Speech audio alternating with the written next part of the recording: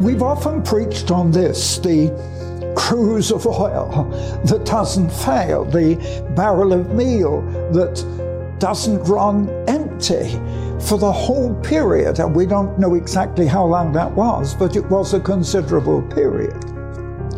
But to me, the interesting thing is that the cruse of oil represents, to me, the Holy Spirit. Oil so often represents the Holy Spirit. The anointing oil represents the Holy Spirit.